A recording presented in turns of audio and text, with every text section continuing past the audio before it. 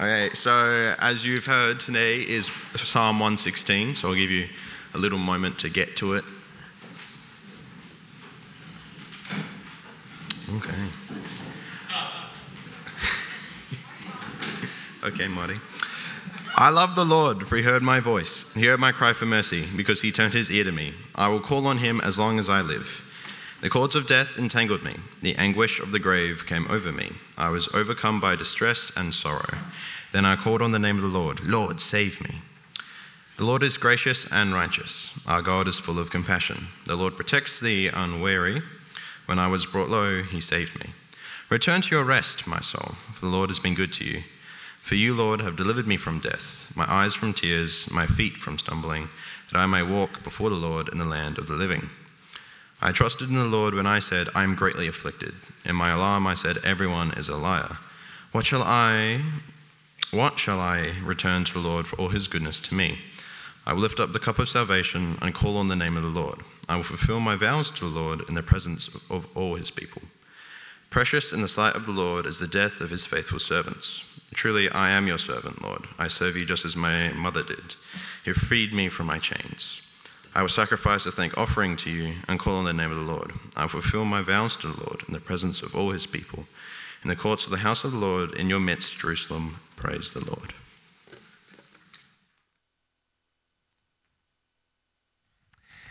Well, thank you, David. Good on you. This is your psalm, David. You know that, don't you? I will fulfill my vows to the Lord in the presence of all his people, and he's got Year 12 maths exam tomorrow, and he comes to church today. Good on you. Good job. Okay. Ken Sanderson reminds me that the text of the first sermon ever preached on Australian soil on Sunday, February 3rd, 1788, by Richard Johnson, the chaplain to the First Fleet, was from verse 12. What shall I render unto the Lord for all his benefits towards me? Of all the 31,102 verses in the Bible that Johnson could have chosen to preach on, he chose that one. And of all the verses in the Bible I could have picked for our Vision Sunday, because I'd forgotten that Richard Johnson preached on that one, I chose this one. Is that coincidence? I think it's obvious. And I think we're going to see why. Let's pray. Father in heaven, we thank you so much we can gather in your name as your people. And you are our Lord, and you have been good to us. Please open our eyes to see and appreciate that just a bit more clearly, so that with our hearts we can say, I love you. In Jesus' name, amen. Can you think of a time when someone's been very generous towards you? When someone is generous towards us, we want to respond. Not to pay for their generosity. That would be an insult to their generosity. But out of gratitude. And the question, what shall I return to the Lord for all his goodness towards me? That is a question that will resonate with every person who's a Christian. Because every person who is a Christian knows deep down that they have only been saved by God's grace towards them in Jesus. And that deep down, that grace is not deserved. Because God's Spirit, you see, has convicted us not only of our sin in the past, but also our sinfulness. In other words, we are convicted of our guilt and our depravity. Meaning that even if we tried to save ourselves, we couldn't. We wouldn't be able to. And that means also we certainly do not deserve God's grace towards us in Jesus. And yet every person who is a Christian knows that out of astounding love and compassion for we who are undeserving, God gave his precious and sinless Son to die a horrific death, a shameful death on the cross, to save us, dying in our place. And that means that every Christian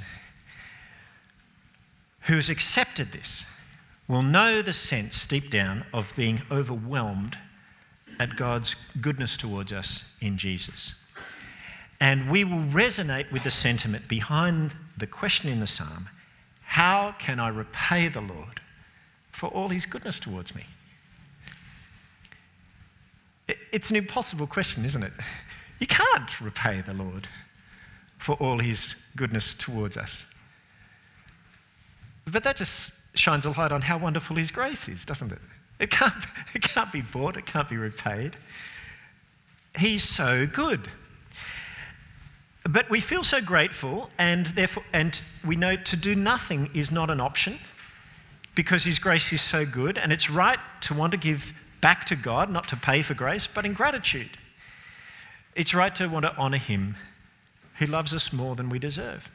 Isn't that right? So what shall I return to the Lord for all his goodness towards me? Let me ask you, is that your question? When you think about yourself, where you are now, today, sitting here, is that a question that you could phrase in your mind? Would that be true for you? Is it my question? If you've never asked that question, and talk about God's grace is somewhat foreign,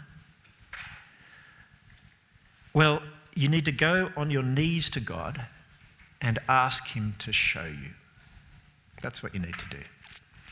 And maybe you've asked that question in the past, but it's not really your question right now. And if so, chances are that you're feeling burdened, weighed down, or you're just distracted. If either are true, you need to get on your knees and ask God, your Heavenly Father, to show you grace again. But if this question is one that's live for you now, if you could say it, then you'll be able to say, with the psalmist, his opening words, I love you, Lord. You'll be able to say it. So could you say those words? Could you say, I love you, Lord? Sometimes we do love someone, but we find it hard to say it. I'm old enough to remember the release of the song Words back in 1993, and you can just hear it, can't you? Words don't come easy to me. How can I find a way to make you see I love you? Words don't come easy. Now, you and I know that is about a guy who is tongue-tied around a girl. But I reckon it is really about Christians who struggle to express themselves to God. Because for a majority of Australian Christians, words don't come easy. This psalm, Psalm 116, helps us. It gives us the words. He says up front, I love the Lord. Now, is that something that you have ever said? Have you ever said, I love the Lord? Have you ever said to God, I love you, Lord? Have you actually done it? Have the words exited your mouth? Now, maybe you can say those words, but you've just never done it. You've never come to the Lord and said, I love you, and then told him why. Well, the psalmist says why. He says, I love the Lord because he heard my voice. He heard my cry for mercy. And then he explains, the cords of death entangled me, the anguish of the grave overcame me. I was overcome by distress and sorrow. Now, we don't know the details, but obviously this person had a terrifying experience of being brought almost to the brink of death. He stared it in the face. He speaks of the anguish of the grave. He speaks of being overcome with distress, not just distress, but overcome with it. He's absolutely helpless. And then in verse 4, then totally helpless, I called on the name of the Lord. Lord, save me. And then the Lord, who is gracious and righteous, our God, who is full of compassion, or literally a mercy doer, because when the Lord feels compassion, it doesn't just mean he feels sorry or pity for someone, it always results in action. The feeling can never be divorced from action. The Lord is a mercy doer. He's full of compassion. He does mercy. So that, verse 6, when I was brought low, he saved me. In other words, this man has been saved from death by the Lord. Now, I've not had a recent experience of this that I know about, right? I might have been saved from death by the Lord, but I just don't know about it. But I have had real-time answers to prayer for protection. In 2019, Sally was backpacking through Europe alone as a single girl. That focused my prayers considerably as a dad. And she was coming into Florence and then walking late at night to her backpackers' hostel. And the streets in Florence were narrow. Mostly she felt safe in Europe, but not in Florence. There were people lurking in the dark doorways. She felt very unsafe. But God sent some Aussie angels to look after her. So what happened was, on the train, as she was coming into Florence, she got in a conversation with some other girls there. I'm an Aussie, started talking about Vegemite, as you do. And then there were some other Australian guys who were walking through the carriage, overheard an Australian accent, overheard the word Vegemite, and then decided to escort Sally from the train station to her hostel. And they said, look, where are you going? We're not going to touch you. We're just going to walk with you safely until you get where you need to go. It's a specific answer to prayer. And Sally acknowledged it. She told me when she got home. And I went, oh my goodness. Right. Verse 6, the Lord protects the unwary, that is the inexperienced. So there's reason why he says, I love you, Lord. And then in verses 7 to 11, the psalmist turns and he talks to himself. It's the second movement. Return to your rest, my soul, or in the older version, be at rest once more, O my soul. This is the self-talk of the saved. It's clear from the fact that he's telling himself to return to a state of rest. He's currently not in a state of rest. Right? Now, if you've ever been through a traumatic moment, and it's a real trauma, you'll know it stays with you. The scene keeps replaying. You can't stop it. It goes round in your head. Well, now we see that there's a form of helpful self-talk which we can practice where you become a pastor to yourself by reminding yourself of what God has done for you. He says, return to your rest, my soul, because the Lord has been good to you.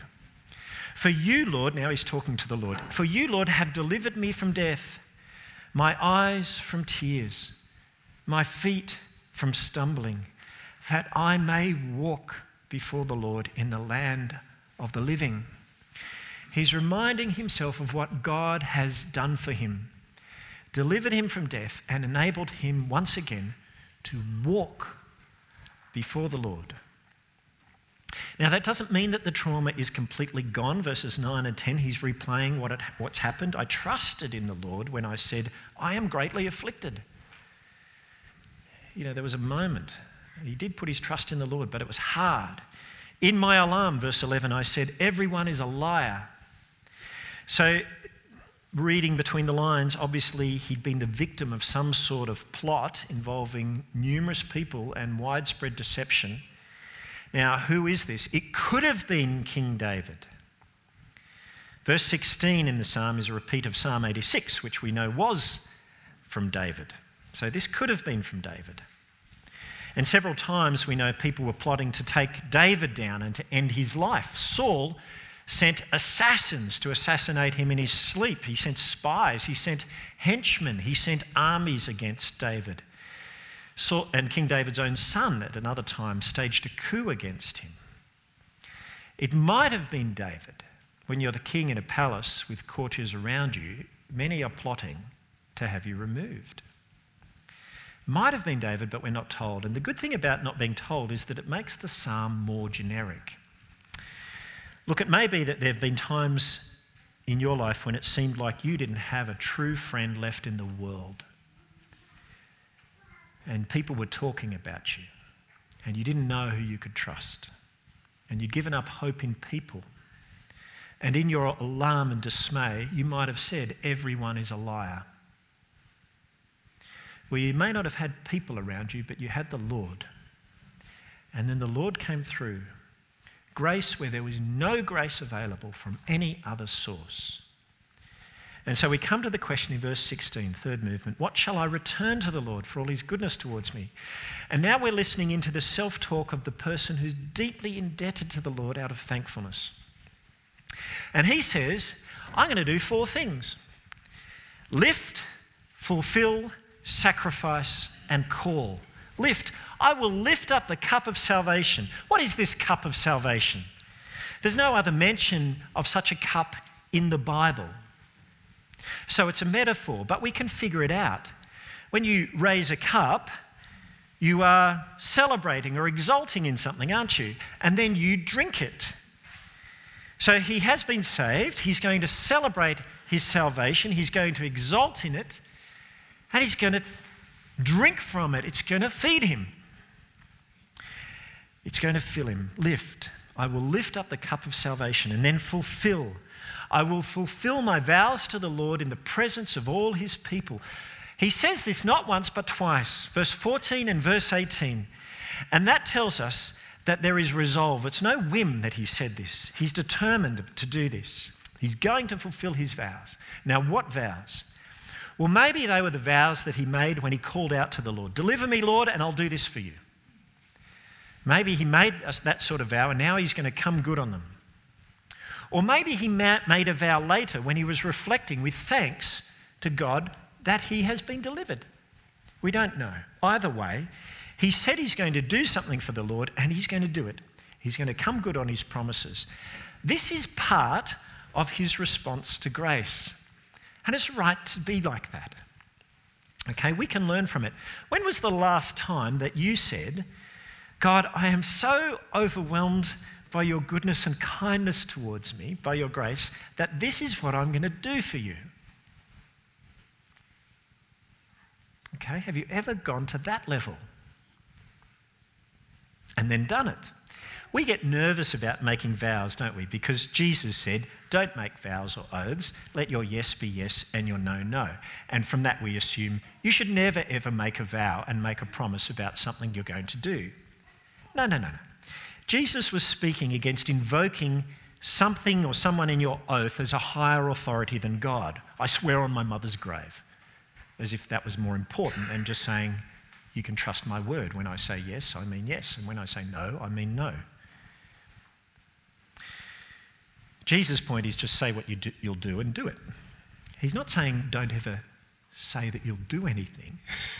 Okay. Now, many of us, for example, gave pledges to give financially next year to support Moz.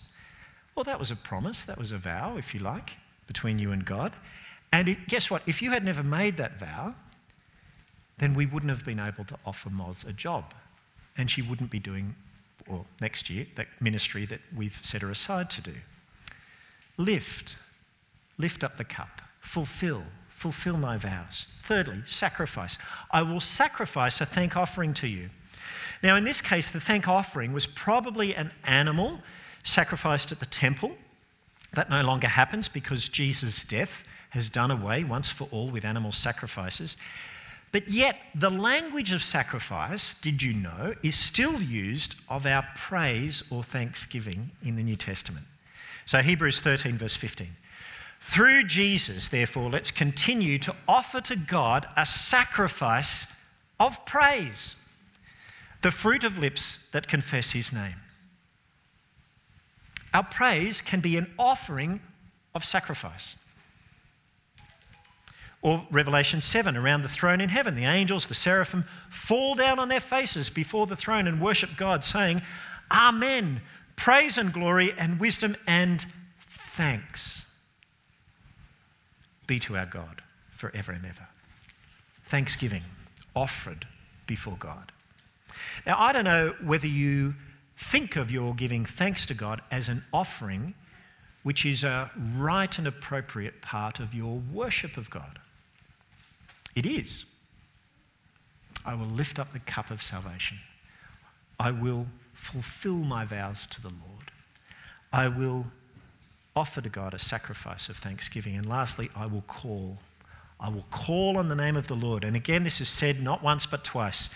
Verse 13, I will lift up the cup of salvation and call on the name of the Lord. Verse 17, I will sacrifice a thank offering to you and call on the name of the Lord. So that alongside rejoicing in salvation and being thankful is the psalmist calling, and he's determining to keep on calling on the Lord. Now again, this is not something that he just says other people can do for me, other people can pray for me. It's not something he just leads aside for the priest to do. He determines to do it himself and to keep on doing it. He will call on the name of the Lord. And that's how this person responds to grace. Lift, fulfill, sacrifice, call. I'll lift up the cup of salvation. I'll fulfill my vows to the Lord. I'll sacrifice a thank offering. I'll call on the name of the Lord. Now, in a moment, I am going to ask us, as God's collected people here, to respond to grace. And I'm going to ask us to use this psalm as something, as a template for how we might respond. If you look on your outline to the bottom there, I'm going to ask each of us in a moment, if we can, to use the pens around you, to write down why we love the Lord. And then tell him. And then, if it's right for you, to also answer the question, what will I return to the Lord for all his goodness towards me? And there will be a chance to do that in the presence of all his people. Now, this is a bit out there, isn't it? Some of you might be thinking, Chris, that's a bit pushed. That is a bit forced. This psalm that we have in front of us, you might be thinking, is a personal response from one person. You cannot generalise out from something that's personal for one person to something that we all should do.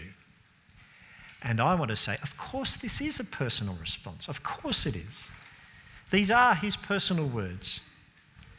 But remember, the experience of grace is not unique to him. It's something every believer shares.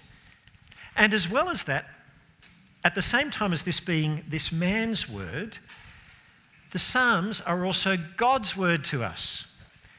In other words, God is speaking to us through his word. He is teaching us in this psalm, and he is challenging us. And there's three things to bear in mind, I think, as we move from this psalm to ourselves. Number one, these words point us to being saved by Christ within the psalm itself. So not only does that experience of grace resonate, but the psalm itself points us to the hope beyond death that comes in Christ. You see it in the movement from verse 3 when he says, the anguish of the grave overcame me. That word for grave is Sheol, the place of the dead. So in other words, it's not just dying that he was afraid of. He was afraid of where he was going after he died.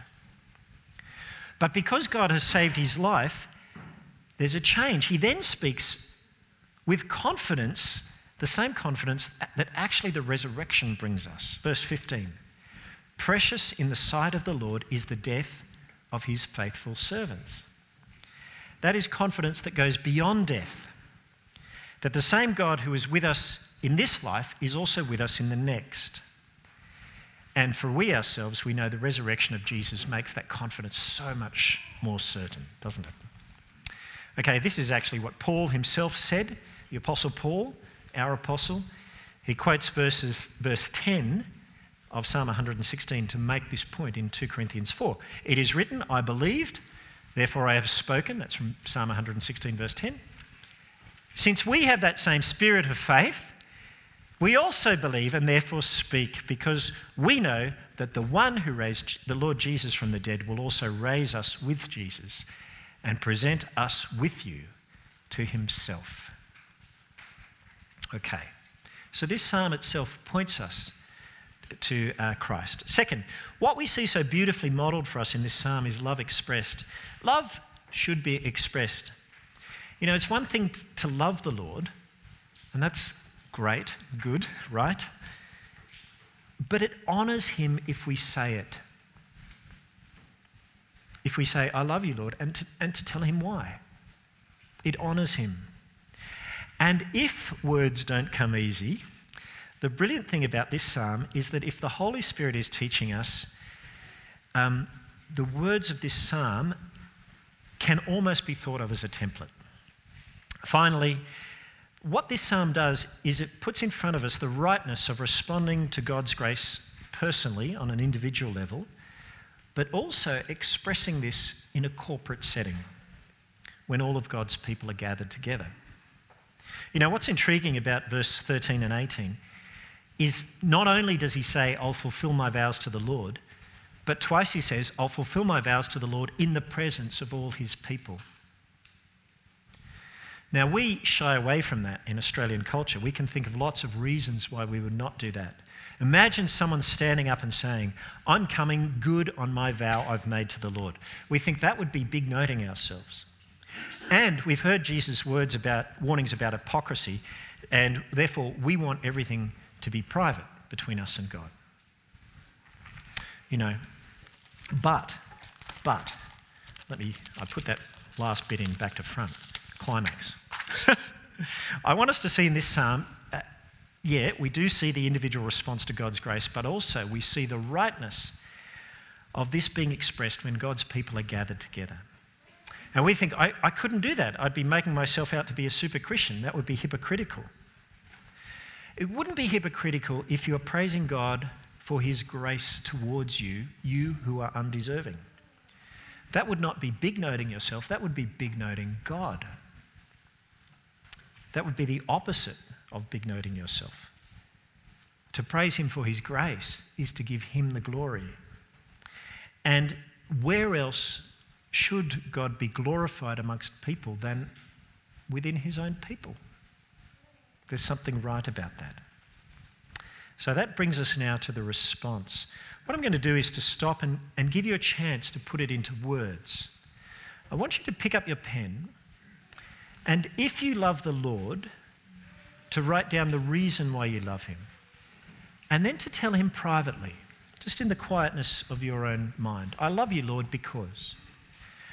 And then think about verse 12 and whether because of God's grace you want to do something. Then, let me tell you what's going to happen. If any of you are up to it, and it's not forced, right? There is no must about this, but if you would like to, in the presence of God's people, there will be a time for an open mic, a time of corporate worship, when you can tell God why you love him. You might lift up the cup of salvation, share your experience. You might offer to God a sacrifice of thanksgiving. And even you may want to say, Lord, this is what I will do. And you come good on your vow in the presence of all his people.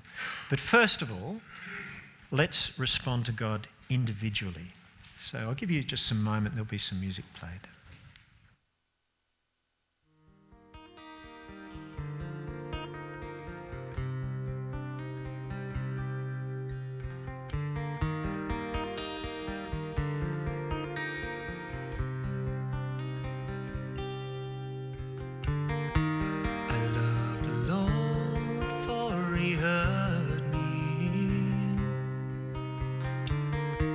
He heard my cry for mercy,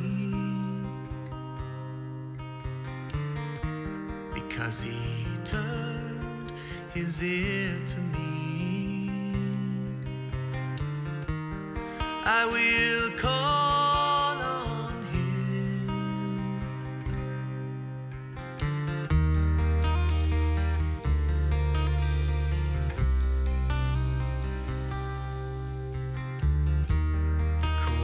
Death, they entangled me. The anguish of the grave was upon me. I was overcome by trouble and sorrow. Then I called on your name.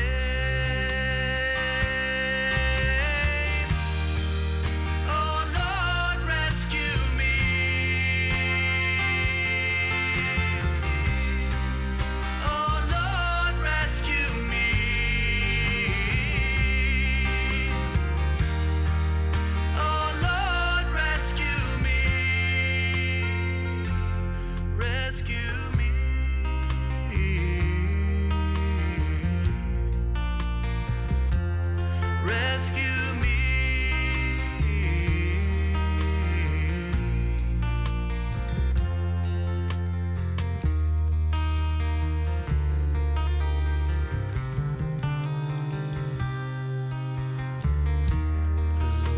gracious and righteous. He is full of compassion. The Lord protects the simple-hearted. When I was in need, He saved me. So be at rest once more, my soul. Our loving Father in heaven, we do love you. We love you because of your grace towards us. There have been specific moments in our lives which we've all recalled, where you've dealt with us not as you should, but out of compassion and kindness and love. And we have felt your goodness, and we know it. Our loving Father, when we stop and reflect, and it's grievous to us that we don't do it too much or enough, but when we do stop, we are overwhelmed, and we can say, how can we repay you for all your goodness to us? And we realise that you have us in your hand, and you love us more than we know. Thank you. I'm going now to ask Richard to take the mic, and if you want to lead in prayer, which would be honouring to the Lord, and maybe it's the first time, don't worry about that. Everyone else will sit there with their eyes shut.